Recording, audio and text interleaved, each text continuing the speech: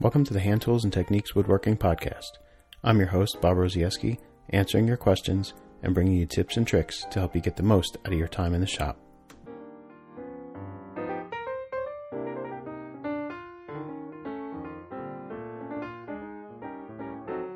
Are you confused about bevel angles for chisels and plane irons? Do you have a handsaw with a kink in it that needs to be fixed? Would you like to start making moldings with hand planes? I'll discuss these topics and more today on Hand Tools and Techniques.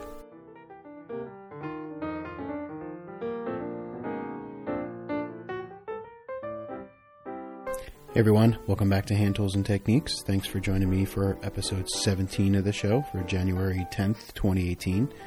Actually, that's a typo. Today's actually January 12th, 2018. I usually try to record and release these episodes on Wednesdays, but I'm a couple days late this week. It's just been kind of crazy around here. But before I start today's show, just want to take a minute to thank all the folks who support the show over on Patreon, including Bill Elliott, Arkadiusz Jakowski, Bill Warnock, Chris Kay, Lawrence Polinsky, Jeff Skiles, Joe Delorier, Jens Rosendahl, Matt McGrain, Jared Tolan, Chris Barnes, and thanks to two new patrons this week, Christopher Bush and Lance Stutchell. Thank you, everyone, for your generous support of the show. And if you'd like to support the show, just head on over to patreon.com/brfinewoodworking. And if you pledge $3 a month or more, you'll get access to a once-a-month patron-only episode of the podcast as my special way of saying thanks. So I cannot believe it is already 2018. Actually, it's already 2 weeks into 2018. This is absolutely nuts how fast the time has been going. But I did finally get some shop time over the last few weeks, even though it has been about 10 degrees here until recently. The last couple of days have actually been pretty mild, but up until today, it has been just downright nasty cold here.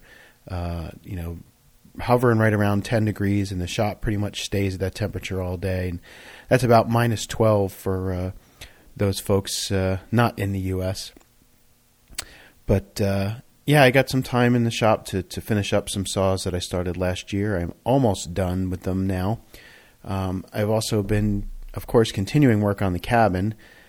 We did just get our electrical inspection to pass last week. That was awesome. I didn't pass on the first try. I didn't have to make any corrections on it, so that's awesome. Also, just recently, in the last day or so, got our plumbing inspection passed for the plumbing rough-in. So that is awesome as well. That means that as soon as I finish building our hickory staircase, which I hopefully will be starting in the next week or so, we should be able to get our framing inspection and start insulating and closing up all the walls on the inside of the house. So that'll be awesome. The goal is to be in this new cabin this year. So it's been a long, hard road. We started construction of this thing in about March, April timeframe, 2016. And, if you've been reading the blog or listening to the podcast or for any length of time, you probably already know everything that happened and the situation that we got put in by our contractor. So, I think we're doing pretty good. We've pretty much been doing all the work ourselves since pretty much December-ish of last year, January of last year. Other than putting the roof on, we've pretty much done everything else ourselves. So it's been good. We've been moving right along, and the goal is to get in it this year. So that'll be a great thing if we can do that. So I've got no feedback this week, but if you do have feedback on a previous podcast, feel free to send that in. The easiest way is to just record a voice note on your phone. You can, if you're listening to the podcast on your phone and something comes up and I say something or a listener has a question and you think of something right away that might help with that question or something that I didn't mention, feel free, pause the podcast and record a voice message, a voice note on your phone and send it to me, after you listen to the rest of the podcast. And, I can put that on the show, because of course I don't have all the answers. So, and I'm not always right. So, correct me if I'm wrong and add your 2 cents, because there's tons of ways to skin the cat, as they say. So feel free to send in your feedback on any previous questions or previous episodes. But with that, we'll get right into this week's listener questions. So our first question comes from Bill Elliott, and he says, I'm looking for optimum strategies on sharpening angles for chisels depending upon the nature of their use. For example, would paring chisels be perhaps at 25 degrees, normal bench chisels perhaps 30, mortise chisels perhaps 35? What are your thoughts? So I think I'm going to disappoint you a little bit, Bill, because I don't get that crazy detailed about my sharpening regimen. Most of the time I don't really know what the angles are. As long as the tool holds an edge and doesn't chip or fold over, and as long as that edge is fairly durable and cuts cleanly, I go with whatever angle the tool is currently ground at. Now, if I am using a honing guide, which I will do on occasion, not too often, but sometimes, if I'm honing a secondary bevel that is honed at an angle that is higher than the angle that the bevel is ground at, then I will use a honing guide because it's just easier to be repeatable honing a secondary bevel when you do that. But I hone in several different ways. So sometimes what I will do is to just grind the primary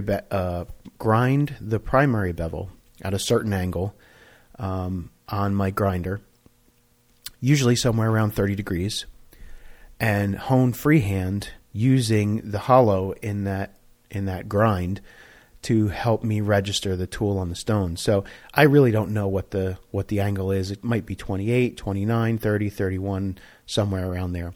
But for the most part, with very few exceptions, I hone all my tools to a single angle, and that is somewhere right around 30 degrees. Whether it's chisels, plane irons, doesn't matter. Everything, for the most part, is honed somewhere around 30 degrees, with two notable exceptions. For my mortise chisel, I usually up that angle closer to 35 degrees so that I have a little bit more durability behind that edge because I'm pounding that thing pretty good. So I will raise the bevel angle a little bit on mortising chisels to somewhere in the neighborhood of 35 degrees. And again, I'm not measuring it super accurately. And block planes, bevel up type planes, I will typically try to control the angle of. The problem with block planes and bevel up angle planes is that the angle of the bevel dictates the angle of the cut, whereas most of my planes are beveled down so that the angle of the bed or the frog dictates the angle of the cut. With a bevel up iron, the bed angle actually dictates the angle of the cut. So I try to control that a little better. And in my block plane, I have the Lie-Nielsen low angle. I think it's a 60.5 or whatever the number is. It's a low angle. They're standard adjustable mouth low angle block plane. The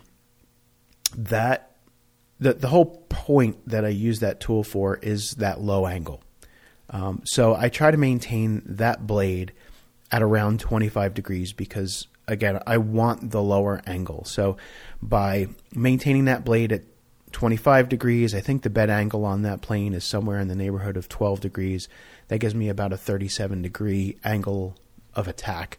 So, if I'm beveling off some end grain or something like that, it really doesn't matter. I've planed end grain, and the plane I use on the shooting board is my regular old jack plane, with a sharp iron, and that's a 45 degree angle of attack. So it really doesn't matter what the angle of attack is, but since that blade came ground at 25 degrees, I pretty much just keep it at 25 degrees in that block plane, and I haven't found any problems with that, so I haven't felt a need to change the angle of it. But for the most part, other than that block plane blade that I've just left at the 25 degree factory grind, and my mortise chisels, which I hone at about 35 degrees, all my other chisels and plane irons pretty much just get honed at 30 degrees or roughly 30 degrees. Again, I'm not that picky or that accurate about the angles, but it is somewhere in the neighborhood of 30 degrees. And by keeping them all pretty much the same, it just allows me to not have to worry about it, remembering what angle this tool was set up at and what angle that tool was set up at, because it can get to be kind of a pain in the butt to try and keep track of all that. So to really simplify things, I really recommend just, picking an angle that works for for everything for the most part, and just sticking with that one angle for everything. I can pair with a 30-degree chisel. I can chop with a 30-degree chisel, and everything works just fine. So I stick with something right around the neighborhood of 30 degrees. Our second question comes from Matt Aubin. Matt says, I have a question about a handsaw that I have. I recently got into working more with hand tools, but at the moment my tools aren't in the best of shape. I'd like to start getting them back into working order. I have a Disston crosscut saw with a kink in the middle of the blade. How would you suggest that I straighten it out? So I would certainly suggest practicing. If this is a saw that you want to use regularly, especially if it has any sentimental value, if it was inherited from a father or grandfather or something like that, you may want to practice this on another saw first. But there are a few ways that I get kinks out of saws. So, and really I start with the least intrusive to and kind of increase the pressure, shall we say, as I progress through. So the first thing I will try to do, if it's just a gentle bend and not an actual kink, so what I want you to do is run your hand down the length of the saw. Sight down the length of the saw and you'll see which way it bends in. But run your hand down the sides of the saw blade and see if you can actually feel a kink. And what I mean by kink is an actual sharp bend or a little hump or a nub or a bump or something. We need to determine first if it's just a gentle bend along the length of the saw, or is it an actual kink where the blade itself, the steel, has gotten stretched. If it's just a gentle bend and you can't feel an actual bump or bend or crease of some kind in the blade, I would start just by trying to bend the saw back the other way. So put your thumbs right around the center of where or your knee works for a longer saw. Just kind of bend the saw over your kneecap. And just kind of try and gently bend it back the other way. And you can be pretty forceful with this bending. You can, with a properly tensioned saw, you can almost bend that thing in a full loop and it should spring back straight. So I would first start with that. If it's just a gentle bend and you can't feel an actual kink or crease in the saw, start by just trying to unbend it the other direction. And that might work. Again, if you put your kneecap or your thumbs in behind the area where the saw needs to be bent, behind the high spot, and kind of push as you're bending against that high spot, that oftentimes will work good enough, and you can get that bend mostly out of that saw that way. And I've even done this with saws that have multiple bends. Sometimes they're close to the tooth line, sometimes they're closer to the back. You just kind of have to gently work your way down the saw, bend a little, sight down the saw, bend a little more, sight down the saw, and just keep working different areas until everything kind of straightens itself out. And it's going to take some practice. It's really an art to kind of learn to see where the bends actually are and where to actually work that saw. If you have an actual crease, things get a little bit hairier. So the first thing that I would suggest before you start pulling out a hammer, if you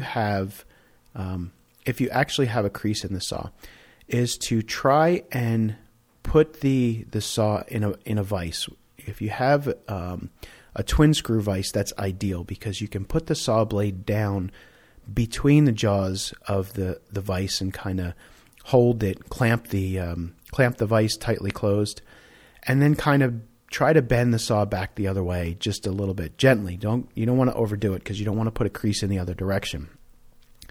And see if that helps at all. If it does, you might be able to get away with just using it that way. Try to sharpen the saw, try to use it, and see what happens.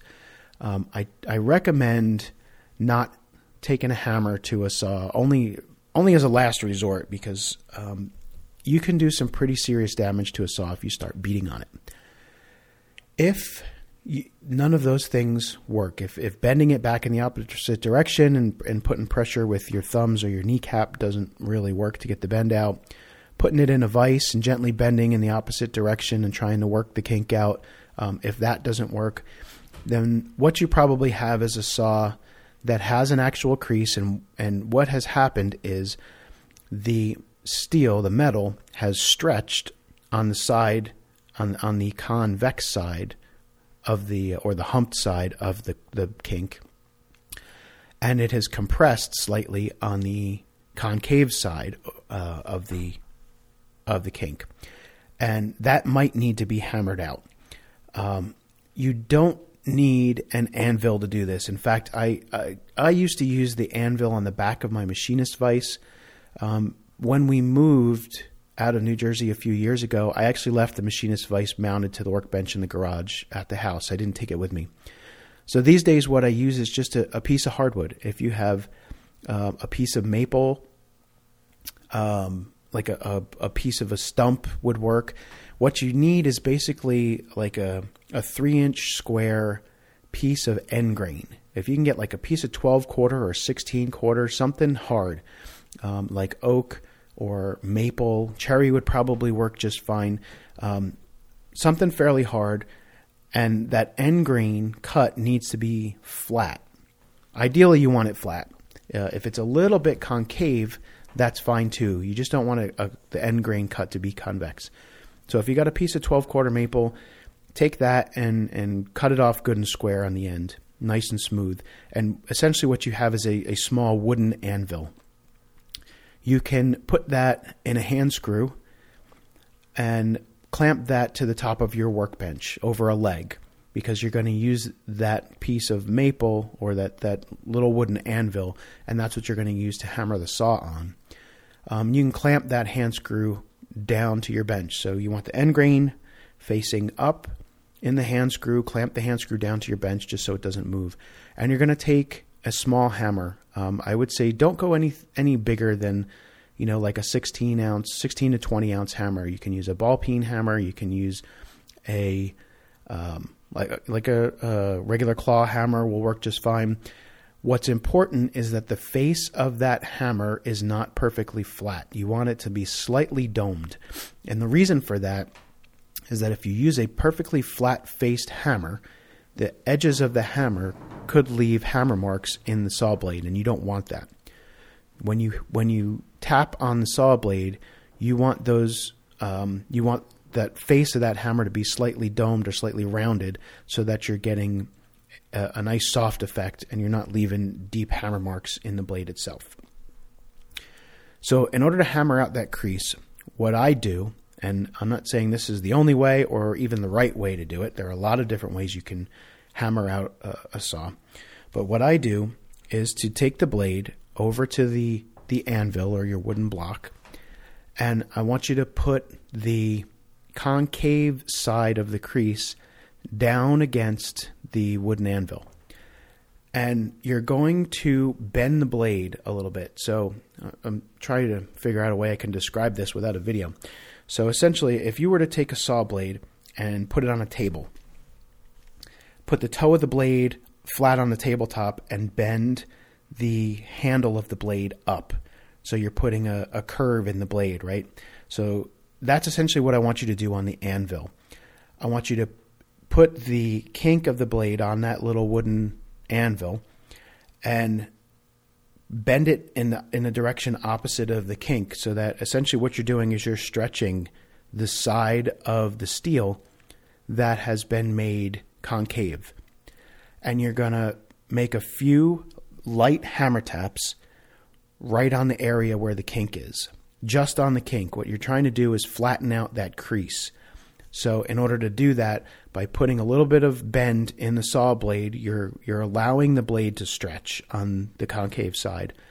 And the hammer taps are going to then set that bend. So you're not hitting hard. I mean, just basically the weight of the hammer is probably enough. And you're going to do that maybe, just do it maybe a dozen times right on where the crease is, and then check the saw. You may have to work the saw in a few different places if it's depending on how it bent, and you are going to have to move the saw around on your little wooden anvil in order to be able to hammer all of the area of the crease that needs to come out. But you're going to I want you to take your time. Don't rush through it, and don't, by any means, beat on the saw blade really hard. It's really just light hammer taps with the weight of the hammer. And I may do a video on this at some point because I get asked this question quite a lot, and it's really hard to describe the process. So it would be much easier for me to show the process. And I'm hoping to get into some videos again this year on YouTube. So I'll try and make that one of the first ones that I do, because it can be one of those things that is not, it's sort of intuitive, but at the same time, it's just as much art as it is science. Just really getting a feel for how hard to tap the saw and where to tap the saw, and how often to tap the saw. So try that out and see if it works. Again, just be real gentle with it. Some saws you won't be able to get the entire crease out. You still may be left with a little bit of a bend, but you should be able to make a good improvement. I'll explain that to my customers sometimes when they send me saws that are kinked, that, I may not be able to get the whole thing out, because in my opinion, I would rather stop short of getting the whole kink out and still have a functional saw than hit that saw one too many times or too hard and end up ruining the blade and turn it into a floppy noodle. So just keep an eye on it as you go. And make sure that you're not taking the tension out of the saw and it's not getting too floppy. And just try and work on the back side of the crease and just be gentle. Use the weight of the hammer and basically no more than that. And give it a try and let me know how it turns out. And again, I'll try to do a video on this in the next couple of months, because it is one of those things that I get asked quite frequently, and it is one of those things that's not so easy to describe how to do without a video. So our last question comes from Bill Elliott again. Getting low on questions here, guys. You just got to start sending them in. He says, I'm cutting through mortises through a 5-inch leg for a workbench. What strategy would you use? Chisel the mortise entirely, drill the waste out with a brace and bit first, and then clean up the sides. Concerned about drilling straight through. At a depth of 5 inches, it would seem risky to drill for fear of drilling not on a straight line. I could use a drill press, I suppose, but the leg is big and handling on a drill press is problematic.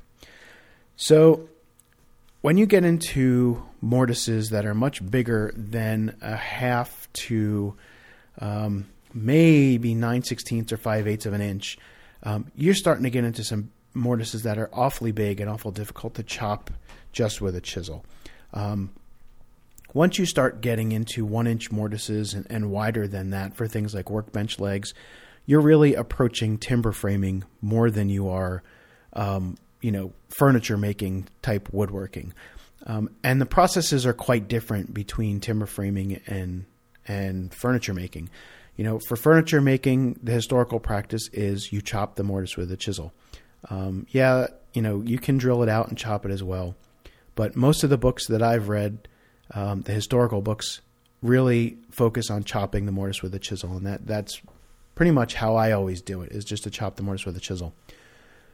When I start to get into mortises any bigger than about a half an inch, I start to look more to the timber framing trades, the post and beam type construction. They're not chopping those mortises. They have tools called chain drills or mortise drills, post mortisers. They go by a lot of different names. Essentially, they're drills that mount to the top of the post to drill out the majority of the waste, good, nice and perpendicular and straight, and then they clean that mortise up with a chisel. And I really think that's the best way to do it for workbench leg as well. I showed how I did it in my workbench building podcast series, which is still on YouTube. And I just used a brace and bit. Those mortises were not very deep. They were only maybe an inch and a half or so, 1.5 inches, 2 inches maybe. So I just, drilled plumb and chopped out the waste. For what you're talking about, a through mortise, however, I wouldn't try to drill the whole thing in one shot. I would drill halfway through from one side and halfway through from the other side. The trick to this is to make sure you have one good flat face on that leg and then two faces square to to that good flat face as well. Even really just one, but if you can get 2 faces square, that's even better. You're going to lay out the mortise on the primary face where the tenon is going to enter. And you're going to do it with a knife. And then what I want you to do is use that knife and your square and transfer the location of that mortise around to the opposite face where the mortise is going to come through. Then you're going to want to work from both sides. So you're going to drill out, again, about halfway through, drill the waist from one side, and then about halfway through, then flip your leg stock over and drill the rest of the way through from there. What that does is that any inconsistency or misalignment of your drilling is going to be buried in the middle of the joint instead of at the end. So you don't have to worry about drilling too perfectly straight. You drill from both sides, and then you clean up the mortise from both sides, and you have scribe lines and guidelines for that mortise on both faces that you can meet in the middle. And again, that way, any inconsistency, any fixing of the mortise that you have to do if things didn't line up quite right is hidden in the middle of the joint where you're not going to see it. Even if you have to undercut the center of the joint slightly, as long as you respect those layout lines on both faces of your leg stock, you should have a good fit of your tenon when it comes through, and it should look good, and it should close up nice, and you should be in good shape. So that's the way I would do it. I would lay out the location of that mortise on both faces of the leg stock, drill from both sides, and then chop in towards the center from both sides so that you can respect the layout lines on both faces of the leg stock, and bury any inconsistency or any problem in the middle of the joint where it won't be seen after assembly. So that's going to do it for the questions for this week. As always, if you have feedback, questions, or topic suggestions, record a voice memo on your phone and email it to bob@brfinewoodworking.com. Leave a voicemail at 276-601-3123, or you can go to brfinewoodworking.com/contact and fill out the contact form. And I am getting short on questions, so start sending them in so that we have some good content for future shows. So today's main topic is getting started with molding planes. So you started your woodworking, you built a couple of projects. They're, nice square things with maybe some basic bevels or, minor decorative elements or roundovers that you've done with a block plane. But you want to embellish them a little bit more. Now, you're comfortable with the basic stuff, and you're looking to add a little bit more flair. So you've been looking at molding planes, but the choices and the options and the profiles are enough to make your head explode when you start looking into these things. So where do we get started? So that's what I want to talk about today. So my first tip is going to be for you to go to Matt Bickford's website. Matt Bickford is one of several makers of new molding planes. Some of the nicest molding planes on the market today. I want you to go to his website and read his FAQ. And I'll put a link for his website in the show notes, but his website is msbickford.com. And you can go there and read the FAQ on his website, and also click on the link on his website for his blog and read through the stuff on his blog. Matt has written a book on using hollows and rounds, using molding planes, which I also recommend you get if you're really serious about getting into this. And he has done a lot of research on it, and he has really mastered the art of teaching people how to use molding planes. So if you can look at the stuff that he's written and look at his book, you'll really learn a lot from him. So that's where I would recommend that you start. And if you can, take a class with him. He does classes all the time. He's based out of Connecticut, but he travels to do classes on making moldings with hollows and rounds and molding planes all the time. And he brings planes that he has made to use for these classes. So the planes are, sharp, they're tuned up well, they work great, and you're going to have a really great experience. So if you can take a class with him, do that as well, and that's really going to get you jump-started on your way to making moldings with planes. And there are other makers of new molding planes as well. I don't want to sell other people short.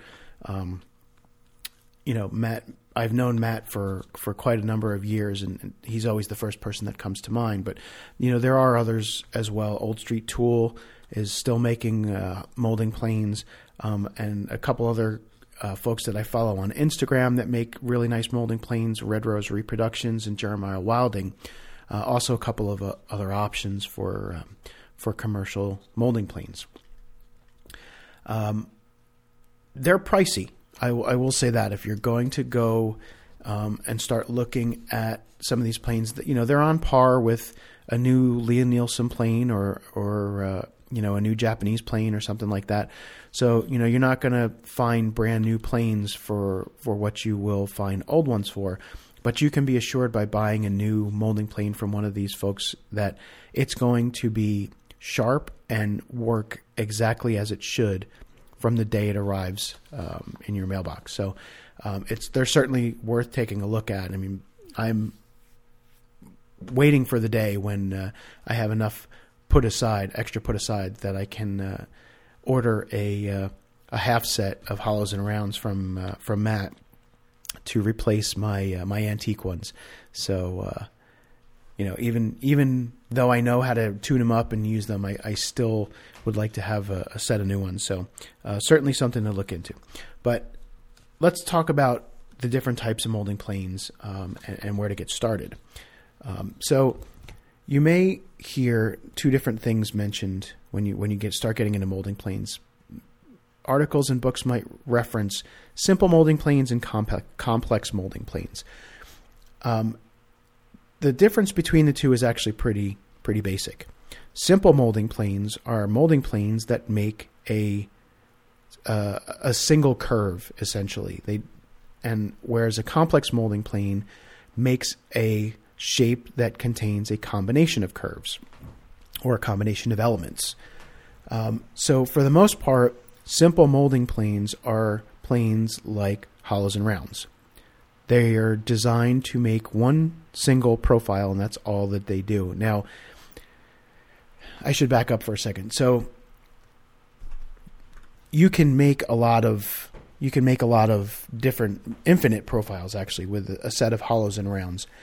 But when I say that hollows and rounds are simple molding planes, what I mean is they have a single curve, they have a single element in their design. A single hollow curve or a single round curve. Complex molding planes, on the other hand, make complex profiles with more than one element. For example, an OG plane has a fillet and an S-curve. That S-curve has a concave and a convex. So you have three different elements to that profile, all made by a single plane. That is what would be considered a complex molding plane because it's a plane that has multiple elements in its profile. Hollows and rounds are definitely the easiest place to start. So I would recommend you start with hollows and rounds. They are more versatile, and I'm one to try to downplay the versatility of tools because I know in a lot of cases when tools become more versatile, they become less masterful at other tasks. Hollows and rounds, however, are not one of those tools. They're a tool where their versatility is what really sets them apart and makes them shine. With just a few hollows and rounds, pairs of hollows and rounds, you can make virtually an unlimited number of different molding profiles just by combining the different curves from different pairs of hollows and rounds. And what do I mean by a pair? Well, hollows and rounds typically are sold as a pair of planes, one hollow and one round.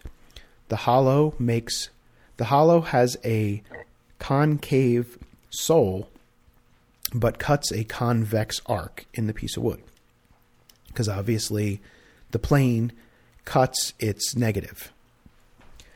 The round has a convex sole, but it cuts a concave profile. So the two planes, the hollow and the round, are typically made to match each other in curvature.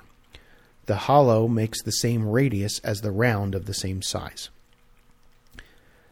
The benefit of that is of these simpler molding planes, the hollows and rounds. Again, I mentioned they're more versatile first off, because you can make virtually an unlimited number of profiles with just a few planes. They're also easier to tune and sharpen. So all you have to worry about when you're sharpening hollows and rounds or grinding the irons is a single curve. You don't have curves that change direction. You don't have to worry about fillets or quirks or any of these other little oddities added into the profile of that iron, making the iron much more difficult to grind, much more difficult to sharpen. Hollows and rounds can practically be sharpened like any other flat plane blade or gouge. The hollows can be flattened on a flat stone, and the rounds, all you really need is a slipstone or two or a couple dowels with some sandpaper, and they're quite easy to sharpen. The one downside of hollows and rounds is that if you have to make multiple lengths of molding, it can be a challenge to make those profiles match. So where would this be a problem? Let's say you're making a room full of baseboard molding, and you need a piece of baseboard molding that's 8 feet and another one that's 6 feet, and they're going to be mitered at the corner. Well, unless you have a bench that's 16 feet long, it's unlikely that you're going to be planing moldings that are 16 feet long. So you would have to make two pieces of molding in that case. I had to do something similar when I did my picture frame, my painting frame, in the YouTube video. If you check that video out, you'll see how I had to make two separate pieces of molding because of the size of the frame. I wasn't able to do a single long piece of molding. And because hollows and rounds don't cut a predetermined profile but can be used to make just about any profile you want, it can be a challenge to make two separate pieces of molding with exactly the same profile like you would get, with a router bit. And that becomes a problem when you want to take those two separate pieces of molding and miter them together at a corner. So you need to finagle that miter and finesse that fit a little bit more, maybe carve it a little bit to match when you make that miter. Whereas with a molding plane like an OG plane or something like that makes that single profile, because that's more like a router bit that just makes that one complex profile, it's a little bit easier to make separate matching sticks of molding. But again, you run the risk of having that profile be harder to sharpen and harder to grind and harder to tune up that plane, etc. In most cases, though, if you're just making moldings for furniture-sized objects, you really shouldn't need to make more than one stick of molding, because most pieces of furniture don't require moldings that are much longer than 8 to 10 feet. And most people can fairly easily make an 8 to 10 foot length of molding on their regular workbench with hollows and rounds. So if you can make an 8 to 10 foot piece of molding, that should be enough to fit most pieces of furniture and to make the miters. And that way you'll be assured that when you make those miters, the profile will match because it's all coming out of a single stick of molding.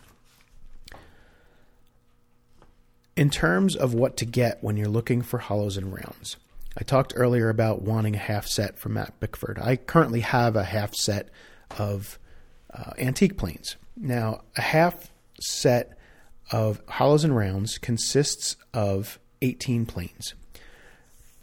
They are typically numbered, stamped on the heel, and that number has to do with the size of the iron and the radius of the profile that it cuts. I'm going to tell you to ignore that number on the back, because the number, if you're just getting started, that number is not going to do anything but confuse you. Just know that a half set of hollows and rounds consists of the evenly numbered planes. Okay, they would be numbered 1. Planes would have been numbered 1 through 18. All 36 planes hollow and round in number 1 through hollow and round in number 18 would make up a full set of hollows and rounds. A half set would be either the odd numbers or the even numbers. Most commonly, the half set would be the even numbers. So number 2 through number 18 is what you would get in a half set. So it's a set of 18 planes. 2, 4, 6, 8, 10, 12, 14, 16, 18 would be the sizes. And you would have 18 planes in that half set. That's a lot of planes, number one. Number two, some of those sizes, if you're just planning to make furniture, you may never need, ever. Size 16, size 18 planes, those are really big, wide profiles, and they're usually going to be used for making architectural size moldings, or if you're doing period reproductions, you might use them to make cornice moldings on large secretaries and things of that nature. Large secretaries, large bookcases, where you see these old period pieces with really large cove moldings and things like that as part of as part of the crown molding in those pieces. But if you're not making those big cornices on those big pieces of furniture and you're not doing architectural moldings, chances are you're not going to use planes with irons that are much bigger than 3/4 of an inch or so, because furniture moldings are typically fairly small. So instead, I would recommend just starting with a few pairs of smaller planes. Start with something about a 1/2 inch wide, a set of planes with irons that are about a 1/2 inch wide, and see what you can do with just those 2 planes and a rabbet plane. Those are the 3 planes that you're going to need to get started. 1 pair of hollows and rounds and a rabbet plane. And if you bought Matt Bickford's book, go through some of the exercises in there and just play with some different profiles and see what you can do with those 2 planes and the rabbet plane. And I think you'll be amazed at what you can do. As the need arises, you can add different sizes to your set by adding different sizes of hollows and rounds. And that will allow you to do more shapes. So now you can do smaller profiles. You can do bigger profiles depending on the sizes of the planes that you get. And it's going to slowly introduce you into how these planes work. And you'll see as you make moldings and as you make pieces how the sizes of the plane relate to the size of the molding and how you can use the size of the plane you have to design the molding that you need for the piece of furniture that you're making. And if the plane you have happens to be too big, and the curves that you get out of that plane make moldings that look too big for your piece of furniture, well, then maybe you might want to get a couple of smaller planes to make some smaller moldings. But just start with something that's anywhere from about 3/8 to a 1/2 inch wide, and see what you can make with those. Getting back to the numbers on the back of the plane, I mentioned before to ignore the numbers and not worry about those. Even most of today's modern makers are stamping their planes with numbers because that's the historical way that it was done. The planes were stamped number 1 through number 18. Those numbers kind of meant something when molding planes were first being stamped and standardized. The problem is the numbering system itself was never really standardized. So if you look at a lot of old English planes, what you'll find is that most of the time, that number on the back relates to the size of the iron, the width of the iron, in 1/16 of an inch. So a number 2 is 2/16 or 1/8 of an inch.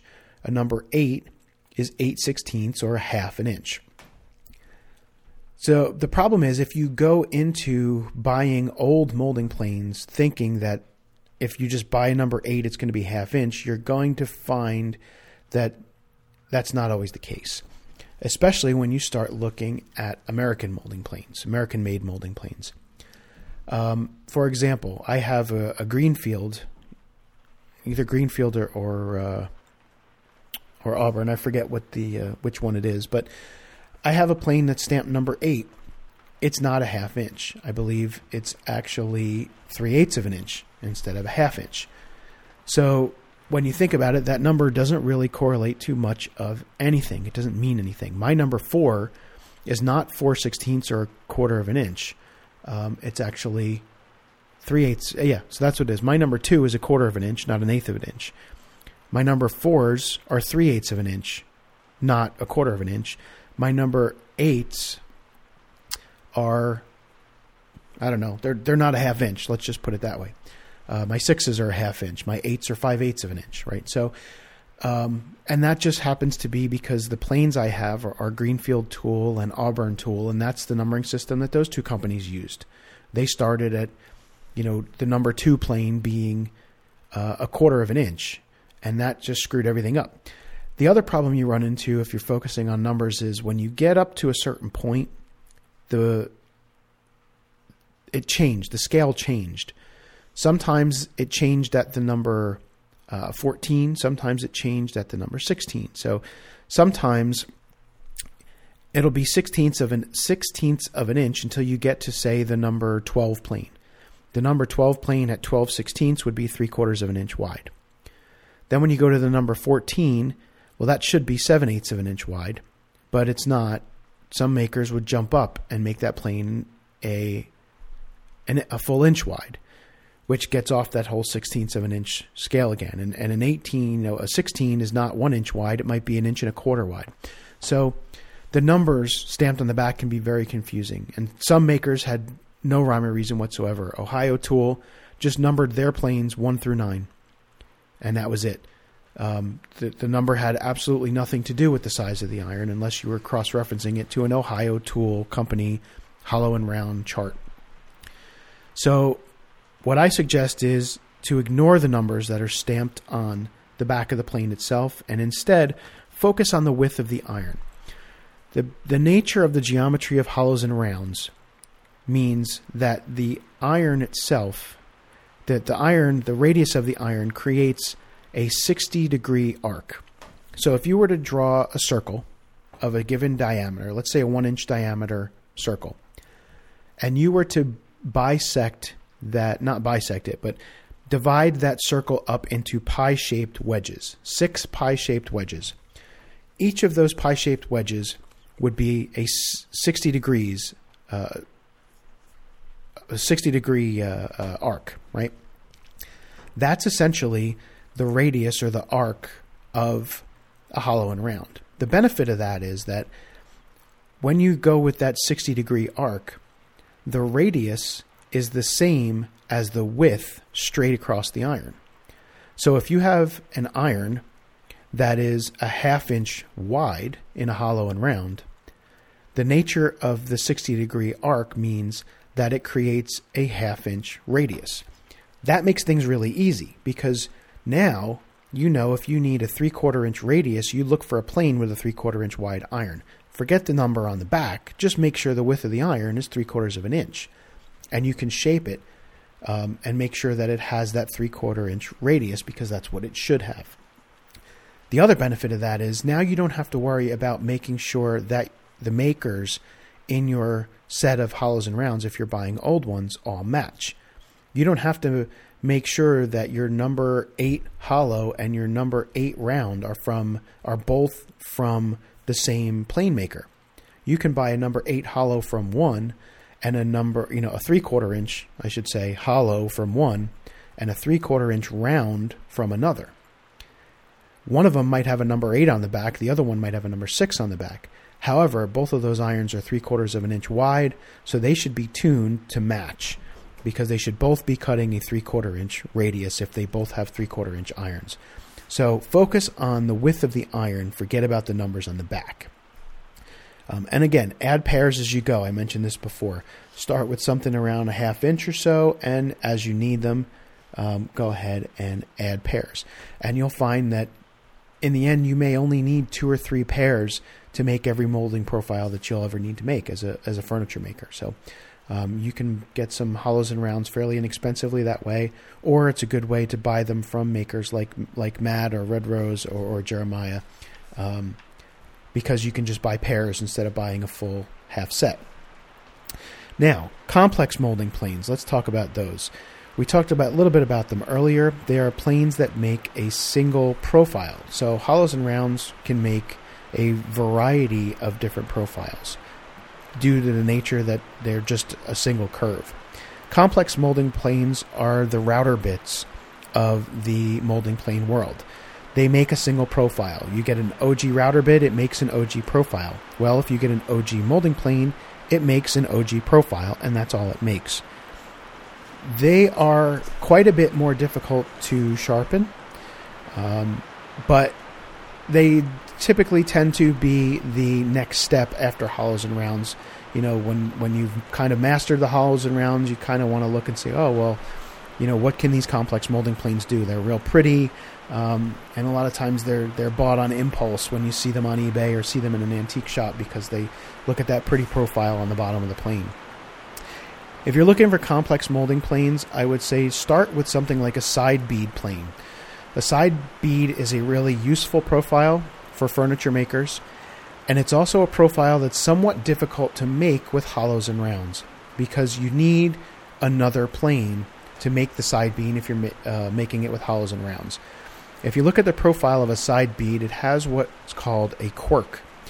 The quirk is that little space between the bead and the flat part of the board.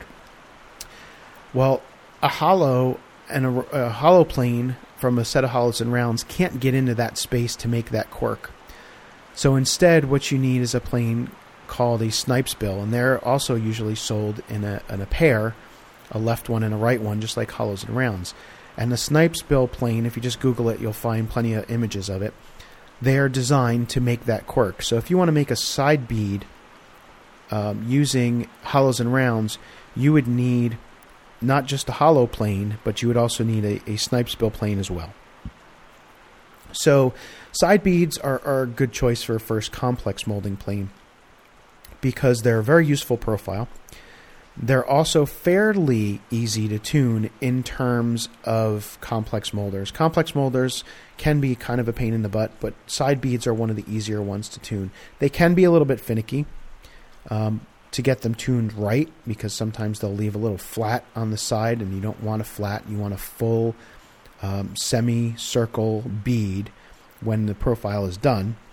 But they're one of the easier complex molding planes to tune and sharpen.